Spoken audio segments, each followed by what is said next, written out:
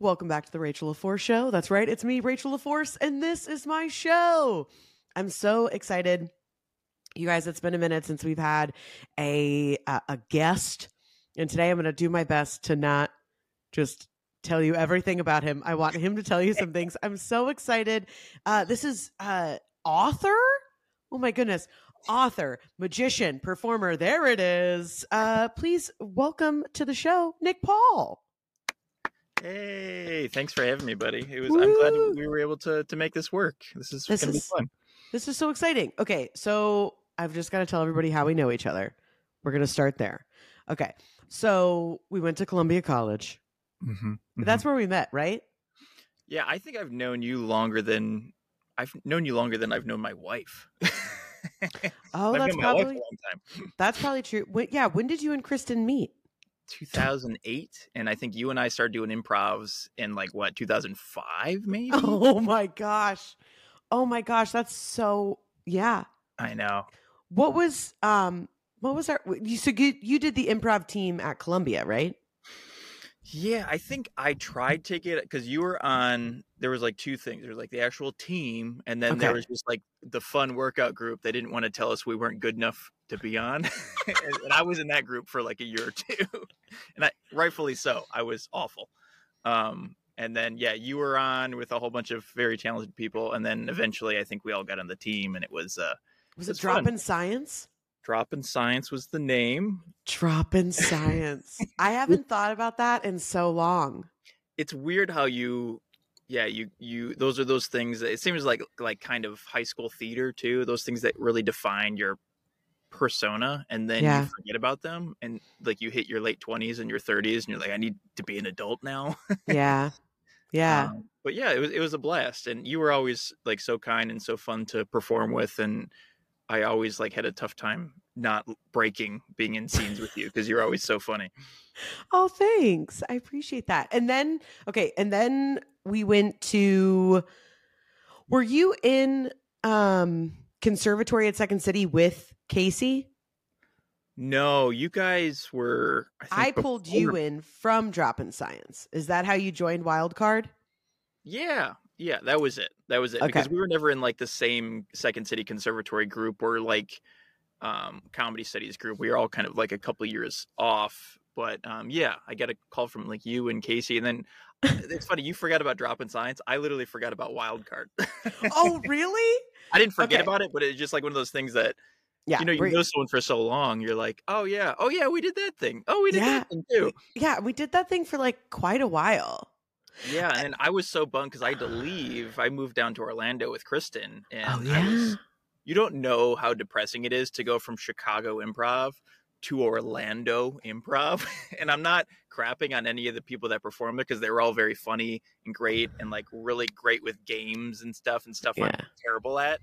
But I just remember being instantly a terrible improviser again because I couldn't trust the people I was on stage with, and they didn't trust me because they're like, who's this guy? Yeah. And I got so depressed. I really missed it. I forgot that you guys moved to Florida. Okay, so I know everybody that's listening, and they're like, "What is happening?" It feels like it's we're just gonna reminisce. People who the hell? Why comedy Da Vinci Code for an hour. But I think it's important, and so skip ahead if you don't like old friends catching up. What are you, a monster? Okay, so we did.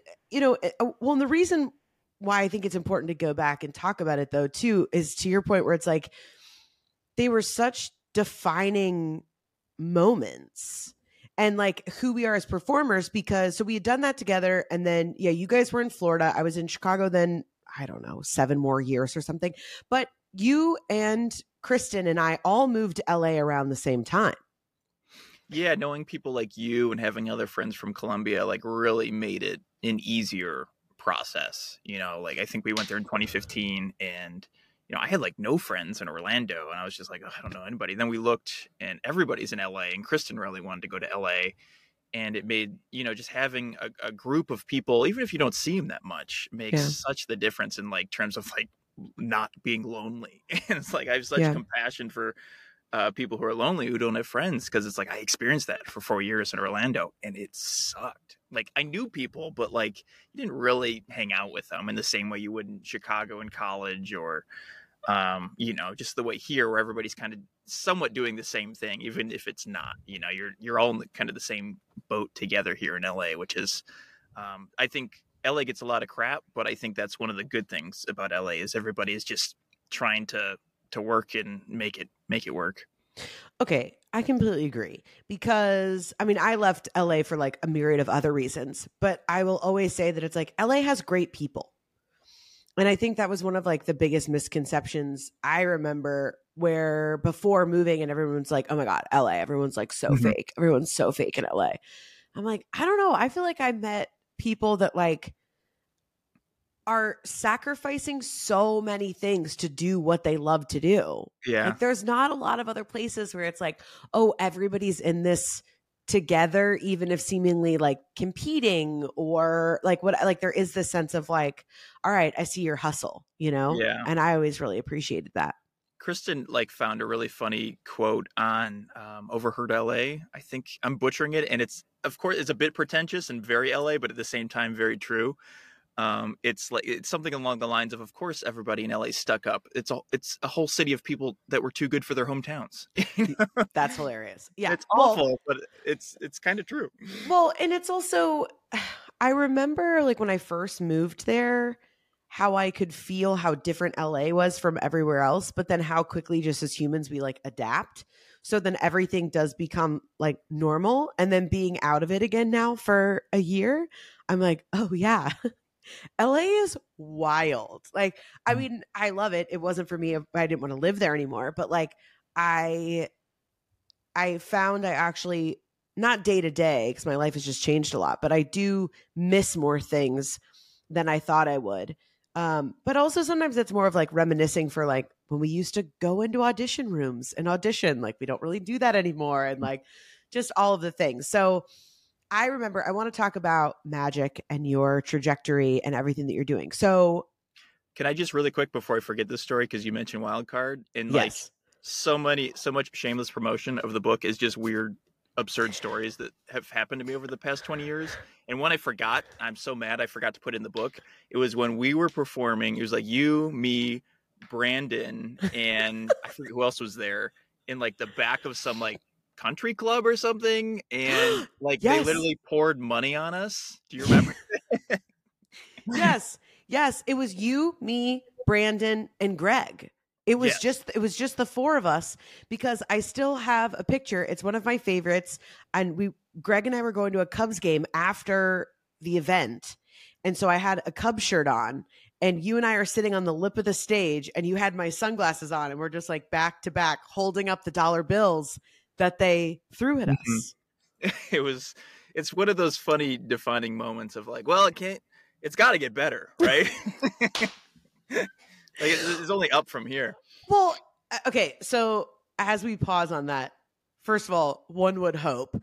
And then it also cracks me up now with like kind of being in a new pond all over again here in Atlanta and like trying to strategize and figure out like, what do I want to do? Where do I want to perform? Like, how do I want to do it this time around? And kind of like that reinvention of being a performer all over again and like, doing it at 37. So that's why this was just so special to like reconnect with you where it's like, oh yeah, this is the thing I've been doing for so long. And like, I used to just do it because I loved it. And yeah, like you hope the gigs got better or you hope this or you hope that, but like you just did it because you love it.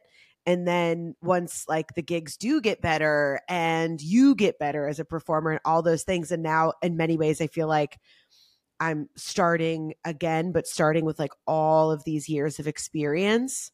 And so that's just interesting because my husband and I are opening up a physical brick and mortar production studio. Oh, cool. Here in Atlanta. And we're going to do a bunch of shows out of it. So anyway, some of the places that we've been looking at, and he's like, I don't know how we'd convert this space. I was like, listen, I've done comedy in a lot of places. We'll figure it out.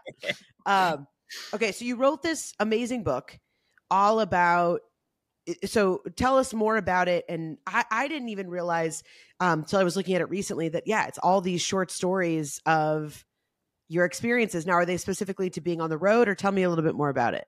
Yeah, it's like everything from cruise ships to like the first time I was on stage at elementary school. It's all like really short, bite-sized things. Because I'm lazy and I hit 20,000 words and I'm like, I'm done. I worked on this for 2 years. I can't keep going. And also like, that's like the best compliment I keep getting is like, people are like, oh, it's a really quick, fun read. Only takes like an hour or two to get through it. And as I say on, in my show, if you don't like to read, I'll read it to you on Audible. Nice. But yeah, it's just a bunch of funny short stories. It was, I do a lot of cruise ships and you have a lot of downtime on cruise ships and you're just like, I need to be writing. And I've got, my wife is a fantastic writer and I've had friends that have encouraged me and, like you're just figuring it out. That's the kind of the one thing you realize once you hit your 30s, like, oh, everybody's just figuring it out. And then, I took a couple master classes on writing and then, you went to high school, you did the AP English and things like that. So you're like, I have some foundation I know basic grammar. But now it's like, it's so stupid easy to write because of Grammarly and having, an editor or something that will help go, oh, change this or do this. And it's, but yeah, it's a bunch of funny short stories called Magically Introverted. Okay. That's my pitch. No, I love it. I'm going to pitch this forever. We're never going to stop. Okay. So then we're going to come back to the book, but I want to go. So I think I saw Kristen, your wife, more in LA than I saw you through sketch comedy and stuff like that. I coached her team for a small amount of time when they were like in between coaches. And so I've seen like her growth and development as a performer as well. And so when you and I were doing comedy and stuff together, it was all improv, because one of the most core memories for me when we were doing Wild Card was there was one show that we did in the back of like a brewery in on Division Street, and you just played all of the inanimate objects. Oh, that was a fun show. That partially came from me always feeling inadequate as an improviser and just being surrounded by you, Greg, Joey, all these people. Like, I thought you guys were always fantastic. And I'm just like, I'm not going to talk this whole show. And I think it was one of our best shows. I remember it being one of those where I was like, not in a self-masturbatory way, but like wow, I'm actually like really good at this. Like, I think the excitement of being like, there's something I'm actually, adept at doing, because sometimes I think in our early 20s it's like, well, I know I want to do these things or this or that, but like the world just feels so overwhelming. And I remember doing that with Wild Card, and also just how special it is to create with other people. Like, I found myself like actually really missing improv, not enough to like be on a regular improv team, but I know you do reach that level of like, once you hit 30, you're like, I can't. I'm like, I want to sit on the couch. Yeah. I'm like, I got 2 kids. I can't be out doing like, a midnight show. I have done a few though here at Dad's Garage, and it's pretty fun. But so that's when I remember like you were doing magic then, because you've done magic seemingly your whole life, right? To some degree. Yeah, I started as a young child and started doing it more in high school, and then college was doing it, like birthday parties and stuff to pay the bills. And then I just kind of kept doing it because I just looked at, I'm such a weird financial person. Like, I'm interested in personal finance, and like I just did the math of like, well, I can make this much money as a magician, or I can make no money as an actor. Yeah. It's just, I kind of always kept looking at it that way. But yeah, it was like those shows. I think what's funny about that show is it really informed my silent character, kind of gave me the confidence, because then after that I created just like a completely silent show, and I did that for a while, but now it's a mix of both, because I miss the improv element of being able to interact. The audience is now kind of my improv partner. So yeah, the problem with doing a silent show, which is great because you can get every beat so like precise and perfect, but then the show becomes identical every single time. And I just got, for the millionth, there's a story in the book about auditioning for Blue Man and failing. And I literally 2 weeks ago, I got out of nowhere, it fell in my lap. I did a last minute audition for them, and I got a call back, and it was funny. It was like, cool, great. Yeah. Okay. This is the thing I wanted to do 15 years ago. Awesome. And then you get the call back and you're like, I don't know if I want to do this. Yeah. So, and I ended up not, going to train or anything like that, but it was a weird relief, because it's funny, the things that you're interested in your 20s that you think are going to define you, and then you keep going, you're like, I didn't need to do that at all. I can be myself. I can be more confident in myself. It's just I love that. I love that so much. I do. That warms my heart so much, because I feel I think it makes me feel less alone, to be perfectly honest, because like my dreams have shifted and what I want to do. And there's still sometimes where like, sometimes I'll do what I'm doing, or even like record this podcast sometimes. And I'm like, yeah, I'm really doing it. Like, this is what I want to be doing. And then there's other times where I will see examples of things that I used to really want to do. And I'm like, maybe I've just kid myself. Like, maybe that was the thing that I really wanted to do. But I think that's so cool. Yeah. Where it just proved to you, we're like, well, I already did a silent show and I've now moved on from that. Because that was, so I came to see your show. You were doing Hollywood Fringe Fest and you did your silent show. And I remember afterward, you either, and correct me how the story really went, but either your grandfather was still living or he had just passed. And you gave this beautiful speech. I don't know if you remember this. It was very significant to me about how important he was and kind of helping to define your journey of being on stage and incorporating magic and kind of getting to this place as a performer that you, where you were at the time. Does any of that ring a bell? Yeah, I mean, there's an element of that in the show now where I do this big prediction routine inspired by my grandpa Tom, who passed away like the day after my parents' wedding. And Oh, wow. I never got to meet him, but so it's just I do a bit now where I'm just like trying to I have a memorize a deck of cards with all different names on them, and I try to figure out the name of the card they chose the whole show. And at the very end, there's a kicker, and you find it. So it's like connecting with memory and how I feel like we don't remember anything anymore. But if you don't forget people, they're never really gone, and that type of emotional connection. So I've been trying to add more and more things like that into the show because the rest is so absurd and silly and weird. But I'm trying to like. Lately I've been working with a writing partner and just trying to find those like in between moments in the show. It's like, okay, I know this works, but it's like, okay, this part's not working.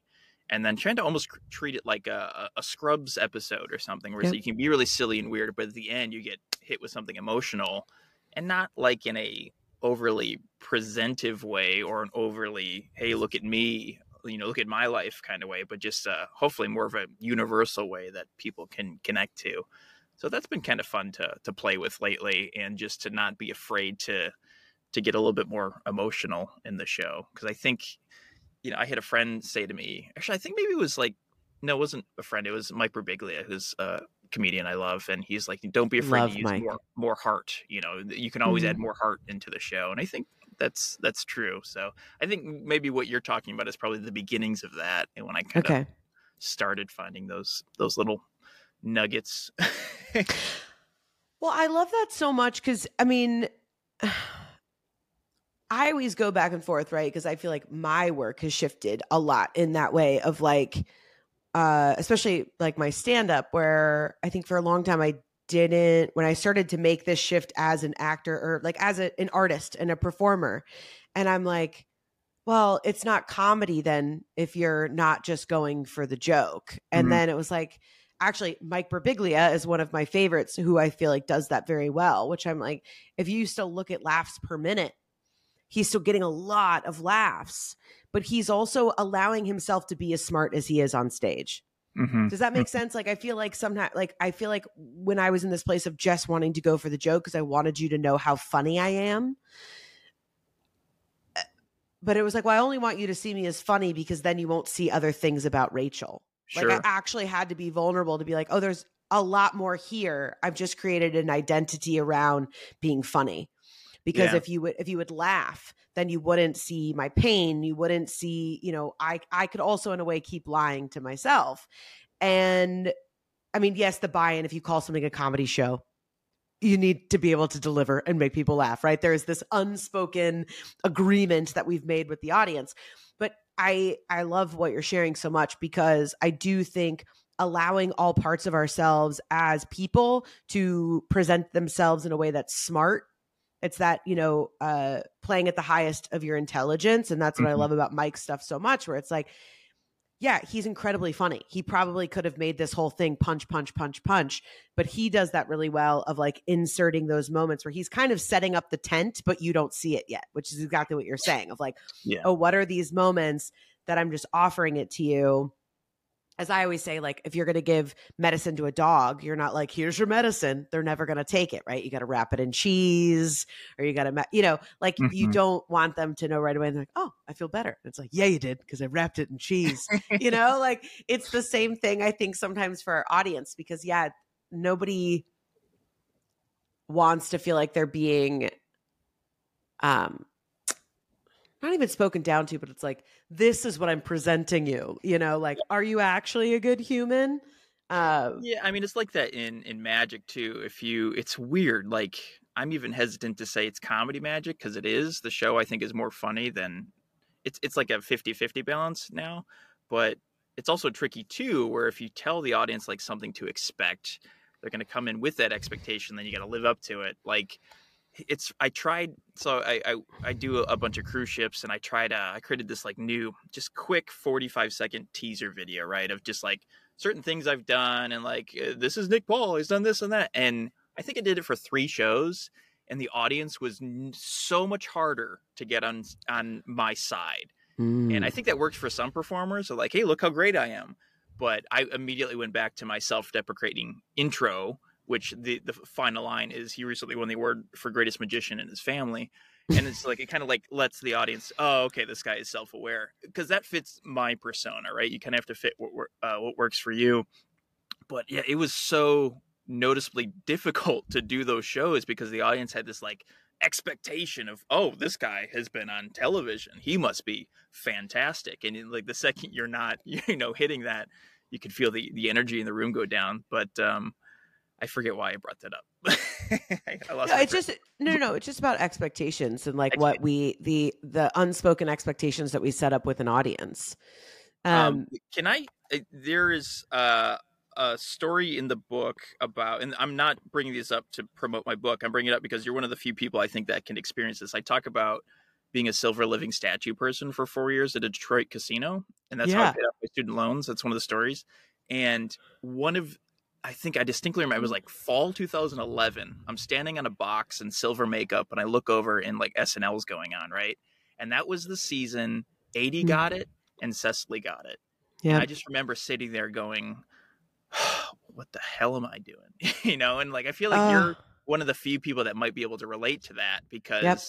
I think we have a bunch of Second City friends too that have gone through that journey of seeing people really explode, and we all started together. And I'm not saying they don't deserve it, they're all fantastic. Sure. I remember the first time I saw 80 on TV or on stage with you guys doing a show, I was like, oh, this girl's gonna blow up.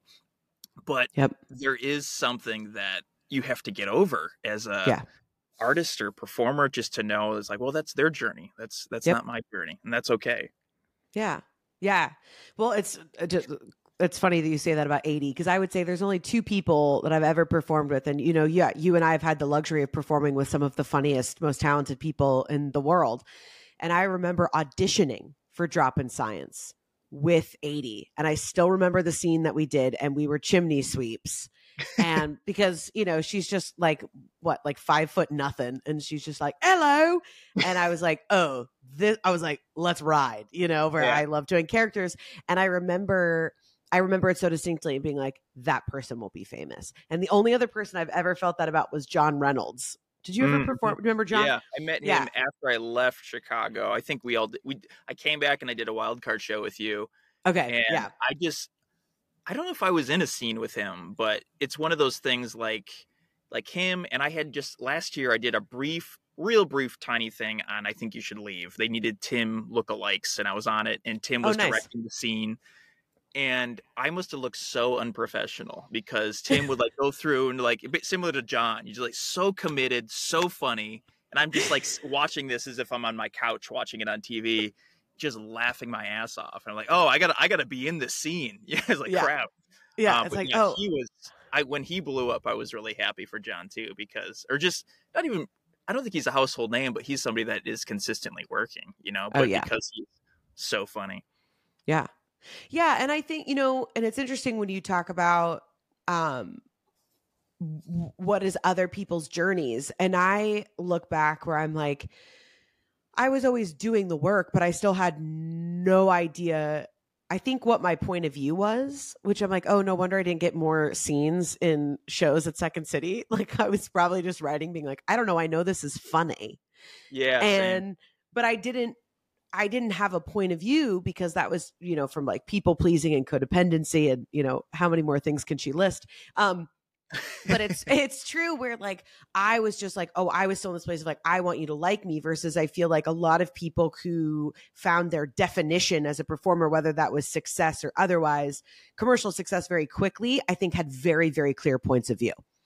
Because I mean, they're absolutely hilarious, but I can also think of a handful of other people I know who are still working and consistently working, but have not found that sort of success as, commercial success, as I always like to say. Cause I'm like, if you can make a living doing this at all, success, huge, Yeah, I mean, huge success. I was on a ship last week and I was mad because they didn't put me in the big fancy theater. They put me in the cabaret space, smaller audiences, and it's harder.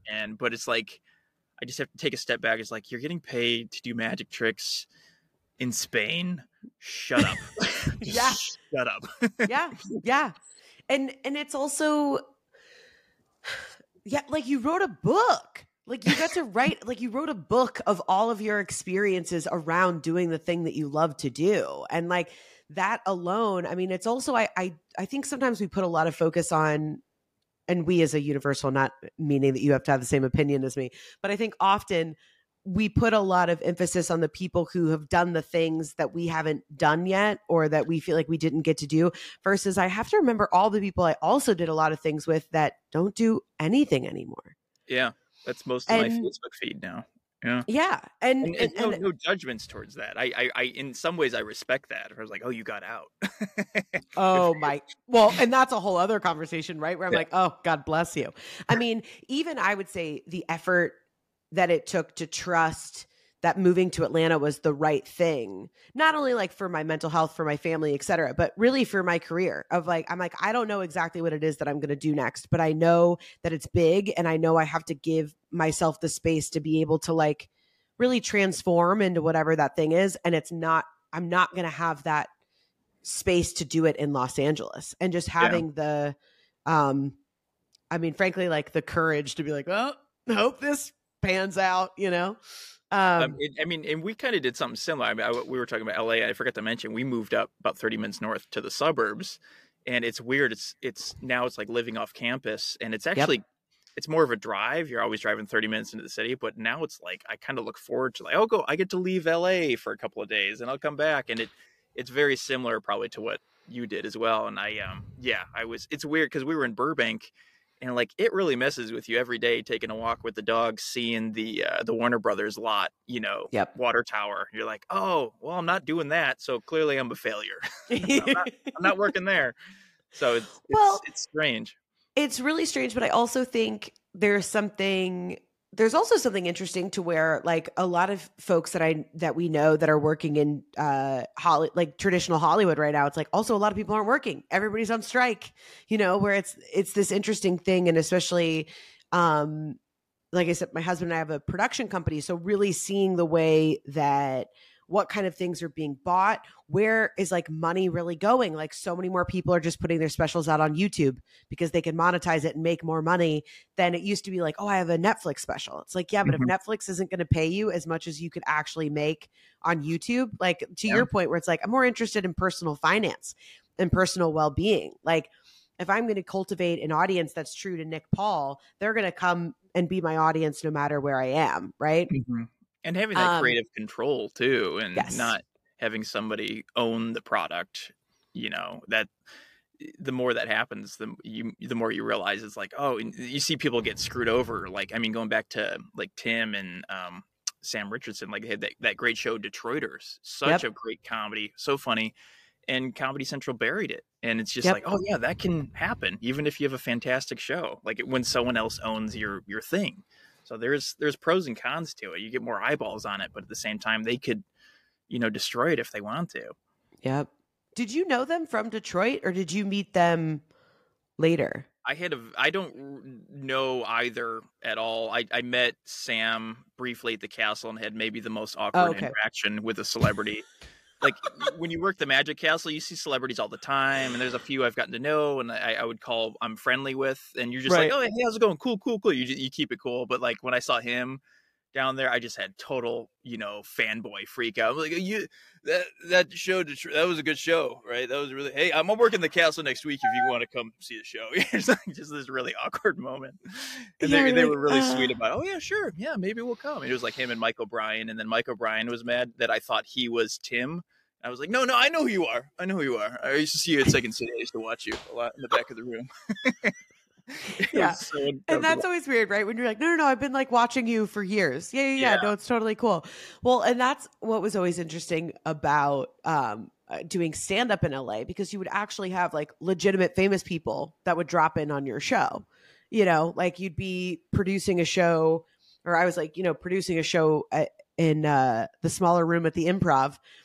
And then they always like, you always know somebody will drop in, but you're like, okay, yeah, whatever, and then they're like, hey, Bill's here. And I'm like, and they're like, Bill Burr's going to do 15 minutes before you start. I'm like, yeah, cool. He's only like one of my favorite stand-ups. Like, so that's always just interesting. Yeah. Of like, how do you do that? Like, oh yeah, hey, how are you? It's weird at Comedy Magic Club too, because most magicians aren't allowed in legit comedy clubs, but Comedy Magic Club was formed in the 70s down in Hermosa Beach, and the owner is just a fan of variety, so they always have a variety act. So I do it a bunch when I'm in town, and yeah, I've like Arsenio Hall's open for me, Paul Reiser, like all these like name drop, and it's weird because like you can share those Facebook photos. You're like, hey, look at this, but at the same time, it's like I'm probably never gonna see them again. But they were nice and cordial and cool. You did that thing. So you have to just look, there's a balance to it all.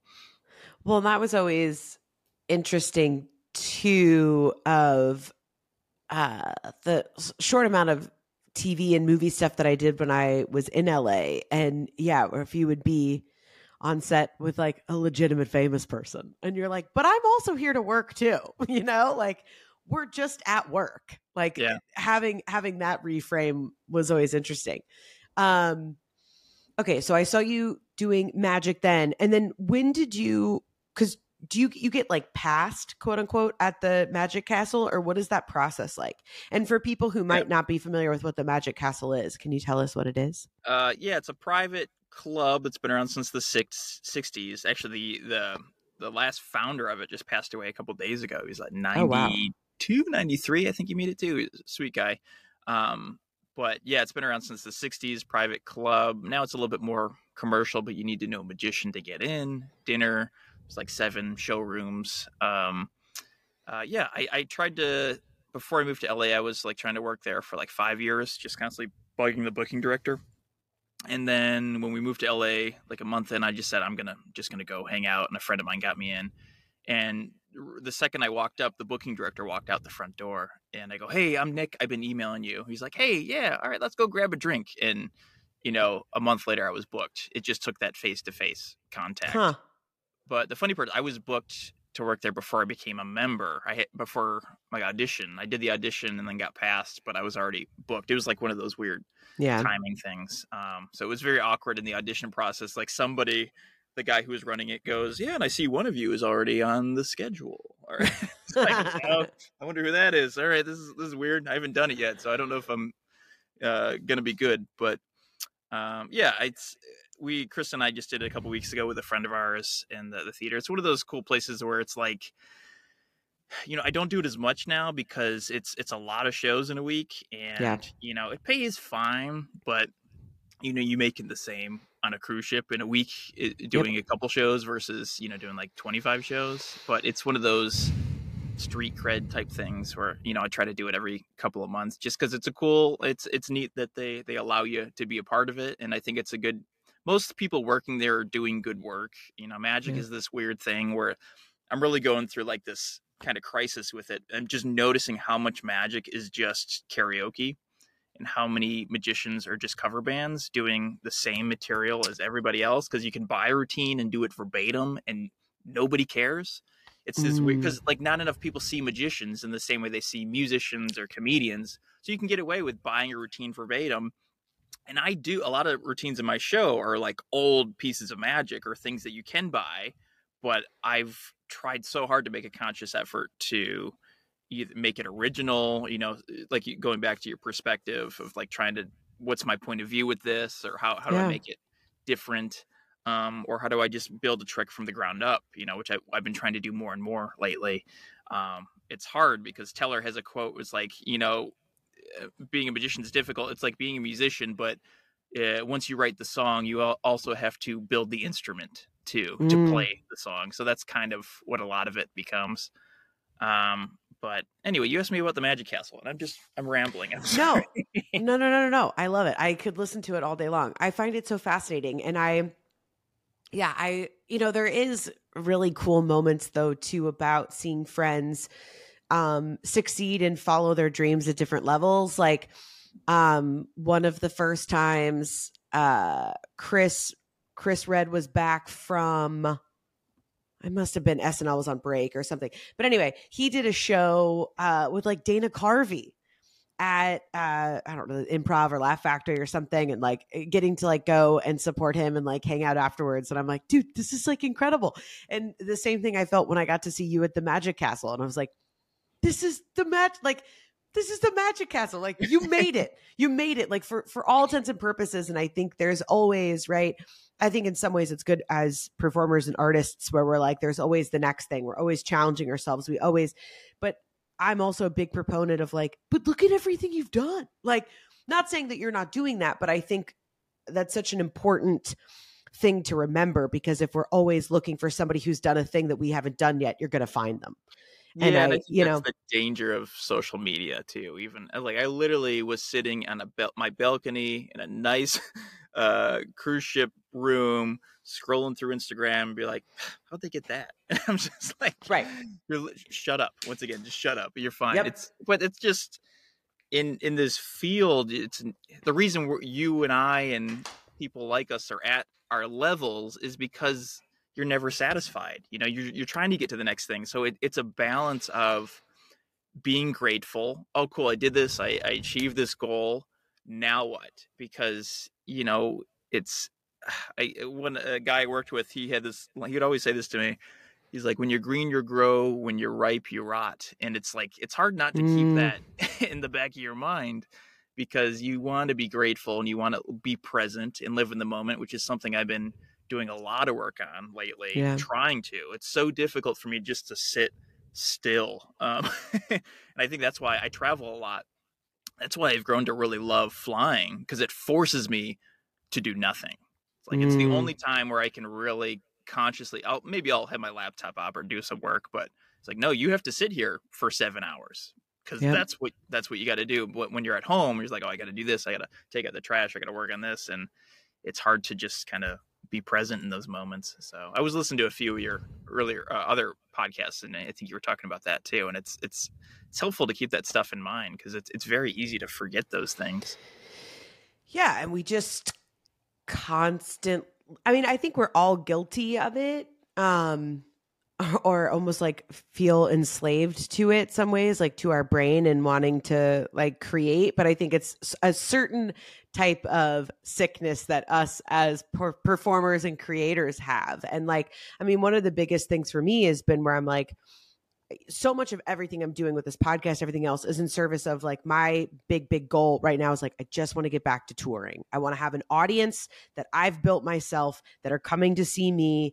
And, where it's like, I don't have these, I have some decent credits, but like, I don't have any major credits, right? Where they're like, oh yeah, sure. We'll give you a weekend, headlining and such and such. So I was like, great, then I'll build my own audience. And like, wanting to be able to tour again. I mean, it's like so much of why thinking back to those wild card shows and why it brings me so much joy is it's like, it was just the joy of being on stage and the joy of like, interacting and having that, like you were talking about transitioning from a silent show and being like, but then it's just a silent show, and being able to really use your audience and have that back and forth. And I'm like, so much of the shift in my own voice has been, I want to be able to utilize my own gifts that make me happy, like making people laugh and being on stage and having fun. But then I also want to be able to help people with it too.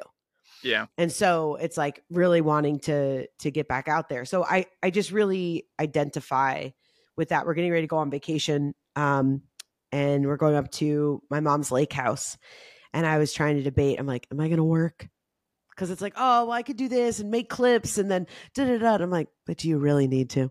Do you think that, like, do you really believe that your success, your ultimate success, will happen or not happen because you work while you're on vacation? Yeah. You know?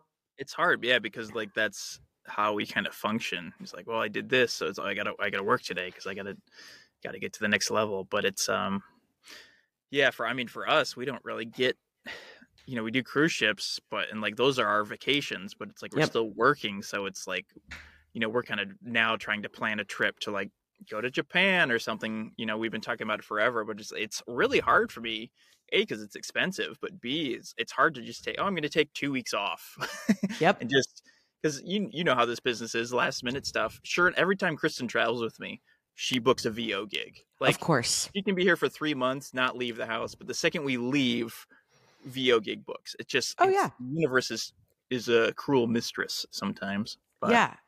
It's so much so that like that's the only one I've never been able to figure out, because even I have a theatrical agent here, and because of the strikes and everything, and so they're doing like a pizza party hangout because they're like, well, we're all not like, waiting around for that next big thing. We've got a little bit of time to catch up. We're gonna have all the talent over to the office and kind of meet and greet and say hi, and which will be fun because I kind of got grandfathered into this agent with moving here, which was wonderful. But I'm like, I've never met these people in real life. They were just kind of like, looked at my resume, looked at a reel, and they're like, great, you're one of us now. But what made me think of that? Oh, because she had emailed out. She's like, now is a good time to take that trip. If you've been waiting to take a trip or something, she's like, right now is like the perfect time to do it. But yeah. And I think, I think a lot of it is just having the consciousness around it. I think when we're conscious of, we haven't taken a vacation and here's why we haven't taken a vacation, or, we're living in fear a little bit around this one area of like, oh, if I work less, then I'm going to fall behind, or like, I think just being conscious of it is enough, where I was like, if I work a little bit on vacation because I want my dreams to come true and I know that they're available to me, I just have to work for them. And like, that's the conscious choice. Then it's like, okay, but if I'm going to my computer because I'm scared, like, oh, if I don't put out more clips or I don't do this thing, then blank will happen, meaning something bad. It's like, well, that's not the energy that I want to A, put out there, or B, participate in to begin with. Yeah. Yeah. I think it really, in like anything, you're just kind of finding that balance. And, for me, it's like, what's my anxiety at today? What's my depression at today? What do I feel like battling? Yeah. Sometimes you're like, I can conquer the world. And then there's other days you're like, I want to quit everything. And what's the point of any of this? I hate it all. But sometimes that like, none of this really matters. Like, we're on a rock in the middle of like galaxy upon galaxy and none of this really matters, is actually like really calms my anxiety sometimes. Like, where it's just like, oh yeah, like the things that I think are so vital today and have to be done, and where it's like, it's gonna be okay. Well, okay, so I have like 2 more questions. One, which is, I'm interested about your relationship to risk, if you've ever thought about having that, because you strike me as very like predictable in a lot of ways, like not in a bad way, but meaning it's like, who you are, this is what you do. Like, it makes sense to me that you're interested in finance, like, slow and steady. We know what we're doing. But the idea, doing comedy at all or any performance already makes us risk takers. Like, to be like, well, we're going to try this thing, but especially with magic of all things, and obviously I know that like you're very well rehearsed and all these things, and all of the tricks of a performer, if something doesn't start to go right, all those things. But do you ever think about it in that way? Like, do you feel like magic or that element of performance provides something for you that feels safe to keep other things in your personal life safe? Does that make sense? Yeah. I was thinking about this recently. It's funny how I was talking about this with a friend. It's weird doing this. You realize that like I'll because Kristen helps me from time to time, especially when we're traveling, and I'll just say, "I'll go do this or that, or tear that down, or fix this problem." And I realize like she'll get confused by it or not know what I mean. And I realize it's because it's not anything she's doing. It's because I've been doing this for 20 years and I've had to learn how to be kind of self-sufficient and be a problem solver. And just, it's just the weird things that come with being a magician. It's just like, okay, I mean, I run all my tech in my show with a remote, and I have to program all that. So I got to set all that up before the show on top of setting up the tricks. And so it's like I forget that those things are just normal. So those little weird problem solving skills that I've acquired over 20 years is something I've recently not been taking for granted. It's just like, oh, it's almost like being on a little mini film set. You know how when you're on a set and you're just like, how the hell is this going to get done? Then all of a sudden action, everything comes together. And then, all right, back to break. And you're just like, it always fascinates me how all of a sudden everybody's in the right spot, cameras, lights, crew, and then okay, going on to the next thing. I was like, how did that happen? Like those are like real magic tricks to me. So it's really just giving yourself, I think, a little bit of a pass sometimes and knowing what your skills are. You know, it's like, okay, I have these things I need to work on, but I'm really good at this, so that's good. So just kind of keeping those things in the back of your mind for when you're getting frustrated or when you feel like all is lost, I guess. I don't know if that makes any sense. No, it does. And that's interesting because I always feel that way. I was making a list the other day of like, I am, like an I am list. I am this, I am that. And I was like, oh, I am a director and I am a producer and I am a writer and I am a light person. And I am like, you know, I think sometimes when people are like, God, you and your husband work all the time. I'm like, because we have a full production company that's run by 2 people. And now we have a third, my producer who's sitting on the conversation with us right now. And I'm like, that's it. So it was like everything that gets made, gets done, gets, you know, you learn how to be. It always reminds me of Bert from Mary Poppins when he's the one-man band and like going through the park. And I'm like, yeah, that's how I feel all the time. Yeah. But I also think that's so great because, you know, we talk about going to bigger and bigger dreams or knowing what we want, like that ability to be your own Swiss Army knife, I think is so vital because it also keeps you out of things that may seemingly be shiny, but you're like, oh no, they don't have it together. Or they don't know what they're doing because you know all these other elements that do have to come together in order for the magic to happen. Yeah, it's weird. My bullshit meter is, I think, higher than other people. I have a really tough time if I get just the sense that you're BSing me. I have a tough time trusting you, and that can be in tech or that can be on set somewhere. That can just be in real life. I think that's one of the weird, strange skills you get as a magician is like, you know how to lie to people, but it's never done maliciously. It's like you're holding onto the 3 of clubs, right? Even though I've already swapped the 3 of clubs that's in my pocket, but like the little white lies that are giving you get a glimmer of magic and wonder, you know, to kind of break through, I know, the chaos of life, just to give you a little bit of excitement, I guess. But at the same time, it's like you can see how people can manipulate other people. And a buddy of mine's writing a book on all of that right now. And it's just, we talk about it all the time. It's fascinating. And so it's weird. Yeah. It's like you have, like you said, I'm a producer, I'm a writer. It's like, it's important to make those lists to remind yourself of like, okay, these are the skills I have. These are the things I know. Cause it's very easy to forget what you're good at and very easy to get bogged down and, you know, depressed about, well, this isn't going my way. This isn't working. And I'm working with a buddy of mine. We're trying to, you might know him, Ryan Zimmerman out of Chicago. I feel like I know that name. He was partners with Joey for a long time, and now they're okay. They're no, wait, Ryan Peterson. Yeah, well, yes, because his wife's last is Sarah Zimmerman. Okay, that's why I've been calling him Ryan Zimmerman. I've known him forever. Oh man, can we cut this? Can we get rid of this? He's not going to listen to this, right? I'll make sure he doesn't. Wait, first of all, that's wild because Ryan has been popping up in my thoughts often because he was actually a pretty good part of my life when I first moved to LA and Joey and I were dating and I was with Ryan all the time. I owe so much of my own I think bravery within like sketch and being like, okay, I can do these things to Ryan, Mm. because he was putting me up in his sketch shows long before. Like I was like, I don't know, I'm still doing improv. I don't know if I can do sketch. And he's like, you're hilarious. Trust me, you can do it.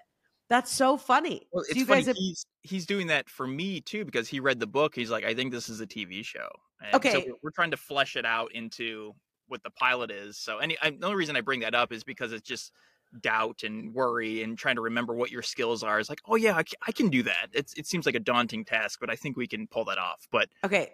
hip.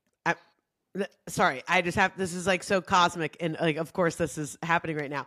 That's so wild. My whole body has goosebumps, because as you were telling me, I was like, I think I was gonna be like, I don't know if you've ever thought about writing a pilot, but I was like, to me, the idea of this kind of like, you know, depressed magician, like we have to, because you could use the book, I think, as now I'm just like pitching you my idea, but like using the book as reference, but also it's like, what is it like to have this guy who, I love the thing that you said that I was the most attracted to is like, what is it like to lie to people daily, but you're doing it in order to create wonderment for them. Like that dichotomy to me is like, ooh, I was like, that's super fascinating. And like just having this guy who's kind of like, you know, you could have attributes of being you know, based off of like your own personality, but it's like, what is this kind of like guy who's really wanting to present something like pure and wonderful to the world, but somebody who's also like struggling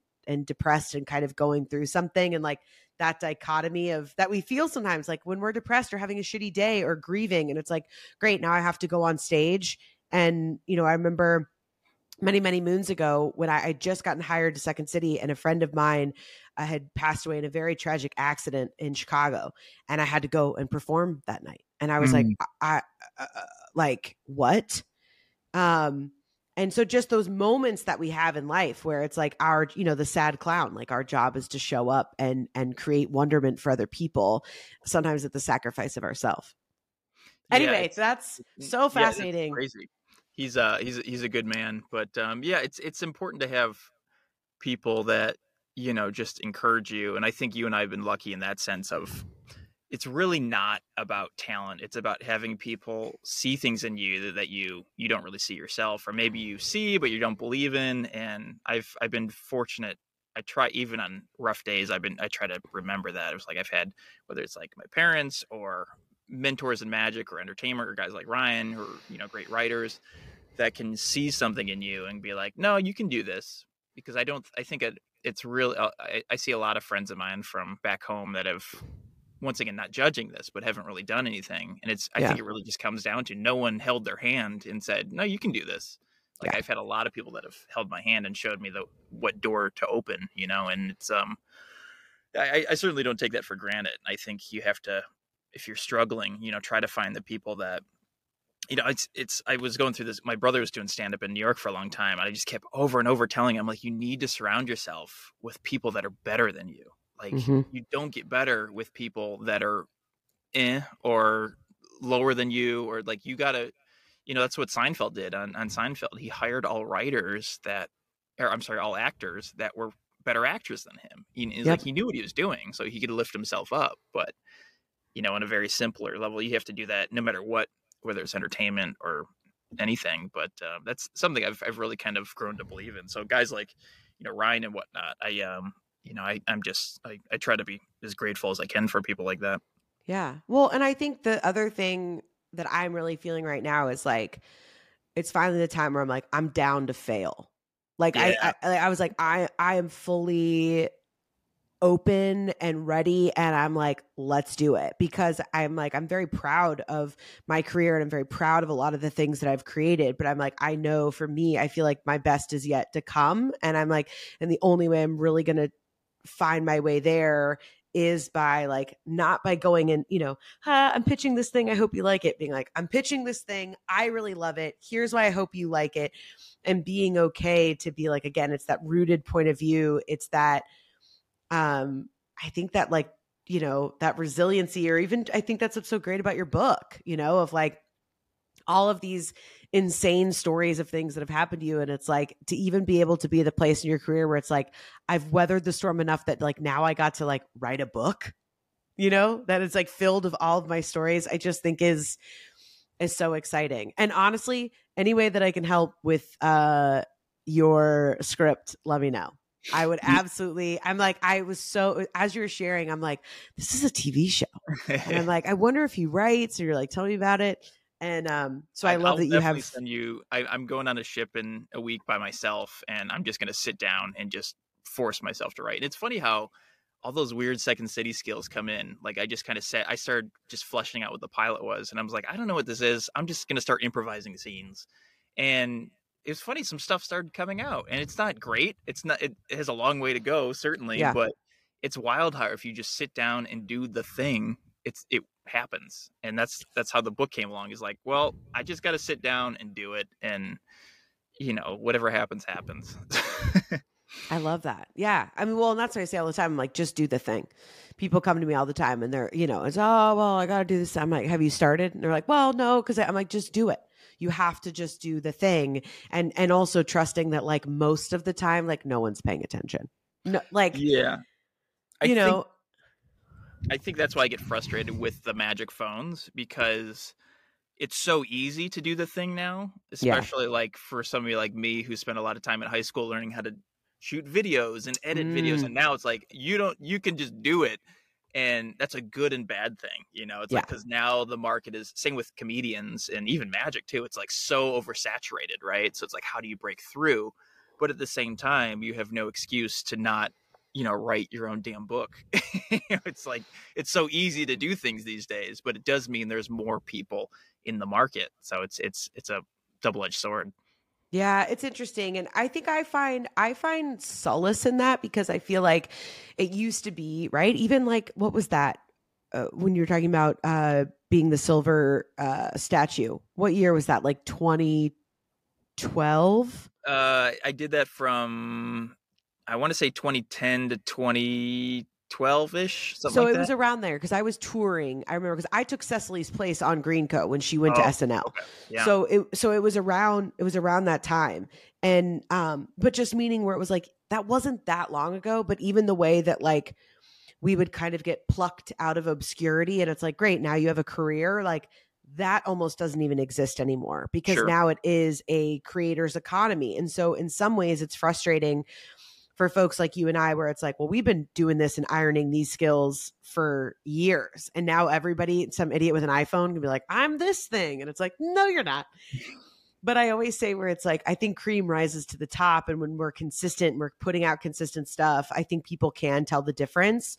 And I think it is still like that. What is your point of view and all that stuff that, yeah, I mean, now you have the ability to make a book, or write a book. You have the ability to, like, do like, I'll be able to like tour again in a year, like a legitimate sold out tour. Like that wouldn't have been available to me a couple of years ago. Like you would have had to have been plucked out in some way. So I think that's kind of the other side of it. Well, plug your book for me beautifully one more time. Shameless plug. I want everyone, I'm so excited to get, well, that's where I was like, I can't like get my copy and then ship it to you and be like, can you sign it and then ship it back to me? No, I'm going to send you, I'll send you, send me your address. I'll send you a signed copy.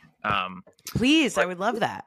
It was, it's always a pleasure to see. I'm sad you're not in LA anymore, that we don't get to run into each other, but I'm also, I'm happy. It seems like you and your husband are really doing some great things. And I'm excited for, what continues down there. Because I definitely see you like, I think you're going to start being able to do these tours because it seems like you already have this great fan base, and that's what you need these days. These people that really support you. And I know I have like certain podcasts that I've listened to forever that was like, oh, they're doing a show. Great. Just because you feel like you have a connection with these people. So it's almost so much better than just having a one-off Netflix special that people see and forget about you. So I think you're certainly doing the right thing. And it's, you're already making stuff happen. Now it's just like, okay, what's the next level, which is awesome. So yeah, thanks. Yeah. It's, I think it is that sense of longevity that I realized I was looking for. I was like, I don't know if I'm going to find it other places. And I think the scariest thing, like when you were talking about, I know I'm like, I'm going to wrap it up.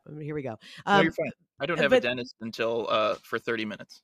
the just quickly saying, when you were talking about, and then you got a call back for Blue Man, you're like, I don't really know if I want this anymore. And I think that's what was really scary for me, where I was like, just aimlessly auditioning for like co-star roles. I was like, I have to be completely open. My schedule has to be completely open to this thing. And I was like, this is not my number one thing. Yeah. I mean, still one of my biggest goals is like, I want to create television. I mean, I still want to do that. I'm still writing. I'm still pitching. Like, that is a thing that I know is in the future. I'm just not there yet. But it's like where I was like, the thing that I love more than anything is stage performance. I'm like, that's always been the thing that I love. And it's not as glamorous as like, oh, they won an Emmy for this thing and I knew them. And now, oh my God, they won another Emmy. And I was like, but if I'm doing something because other people will think it's cool, first of all, that's not even to say that all of those things would happen. Let me back up. But meaning, like, if I'm in pursuit of what everybody else is doing because we started together and I'm like, oh, that's the thing I think I'm supposed to do. I'm like, then I could even end up getting the thing. And then I sacrificed all these other things in my life in order to get the shiny thing and then be like, well, I don't even want this thing to begin with. So I just really appreciate you sharing that story, because it's just such a good reminder where, you know, this place that I'm in where I'm like, okay, dreams have slightly shifted, but it's still kind of all the same. It's still performing, it's still entertainment, it's still all those things, but kind of making your own way. And so I just want to honor that for you too, that I'm always just so impressed. And, you know, when we talk about being on our phones and being like, oh, that person got this thing or this person got that thing, like, you're one of those people where I'm like, Nick Paul's still doing it, I can still do it. You know, like that. It is seriously though, in the best way of like, you know, you've made all of these amazing opportunities for yourself and you get to work with your wife and you get to travel and you get, you know, it's like the doing it for the love of the game and also just being really good at it. I mean, that's the other thing where it's like, there are some people I see that are still doing certain things. I'm like, it might be time to throw it in, but you know, yeah, I'm just always so impressed with your stamina and endurance and, the lightness that you bring to your work, but also matching it with the intensity of P's and Q's, meaning like I control the show with this remote and I'm making sure, like, I think having both of those things is so valuable, of not taking the art too seriously, but also taking it so seriously, if that makes sense. Yeah, for sure. I think that I really sometimes struggle with magic. Like I said, going back to the karaoke cover band thing, but the great thing about magic is it still like is a live medium, you know, even with other things. Like you can watch comedy on TV, you can watch music, obviously not the same thing, but magic really still gets scrutinized. The second I worked on a Netflix show called Magic for Humans, my buddy Justin hosted. I worked just behind the scenes helping out with stuff. And it was funny just seeing all the comments of like, well, it's green screen, well, it's camera trick. And just like, it's like, well, all right, we worked really hard on that, but sure, whatever you want to believe. But that's the beauty of doing magic live. It's like, if, you know, I take a phone and I vanish it and it's gone, like you were right there. You didn't see me do anything. And that's what's so beautiful about it. And like so much of what I do is like the magic is kind of secondary. I'm trying to really kind of going back to what we were talking about of just what's my point of view, what's my perspective, what's the story here. Okay, also I'm going to make a phone vanish. Great. Like, so it's like, oh yeah, he's a magician too. That's kind of what the goal going forward is. Yep. But at the same time, it's nice to have these things similar to stand up, or, you know, like how magic is, it just works best when you see it live. So it's those are the things that kind of, I think, probably keep both of us going. It was like, yeah, okay, being on stage is first and foremost, you know, the important thing. You know, the other stuff, it's great to have, you know, that secondary income. It's nice to get, I mean, I got like $80 from Amazon this month from my book. I was like, oh, cool.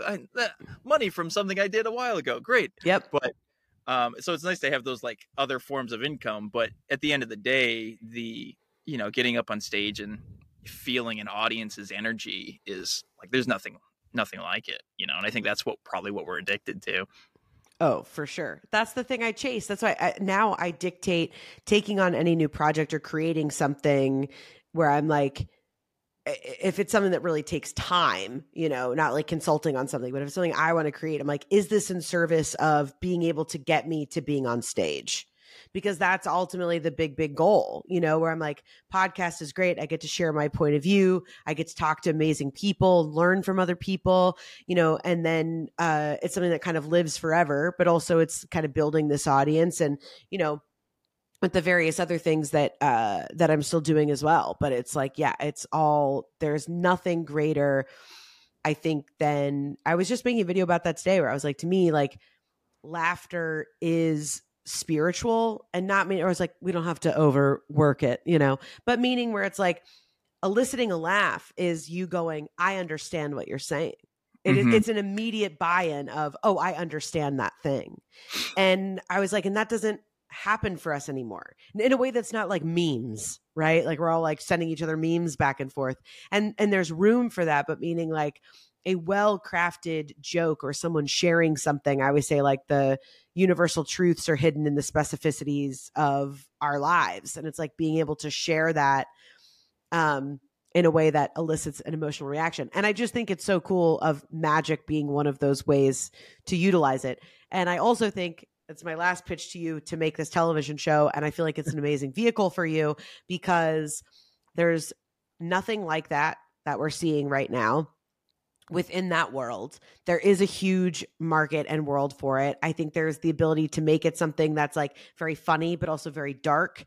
And I think that, you know, there kind of those two worlds of like, magic is an illusion and the idea in a lot of ways of like, there's also a lot of things in life that are an illusion and like how I think you get to play with a lot of really cool stuff. So please, I would be so proud if you send me whatever it is you're working on. And I would love to be able to help you in any way. But this has been such just a blessing and a pleasure to be able to talk to you. So thank you so much for like giving me your time. I know it's super valuable and it was so great to connect with you. And if I've not expressed it before, I'm always in your corner.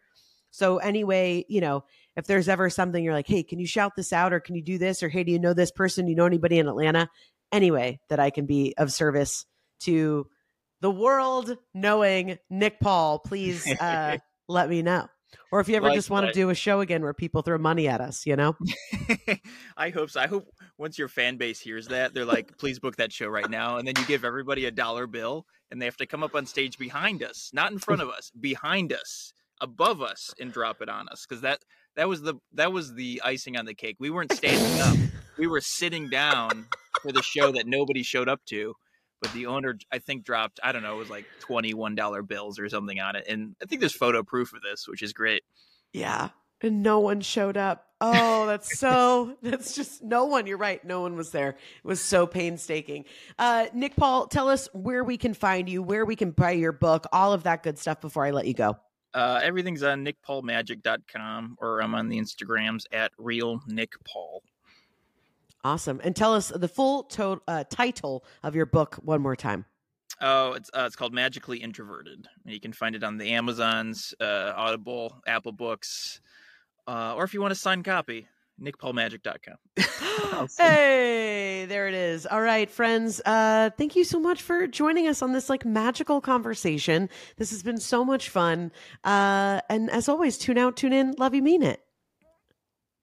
Bye. We did it. Thank you so much. That was so fun.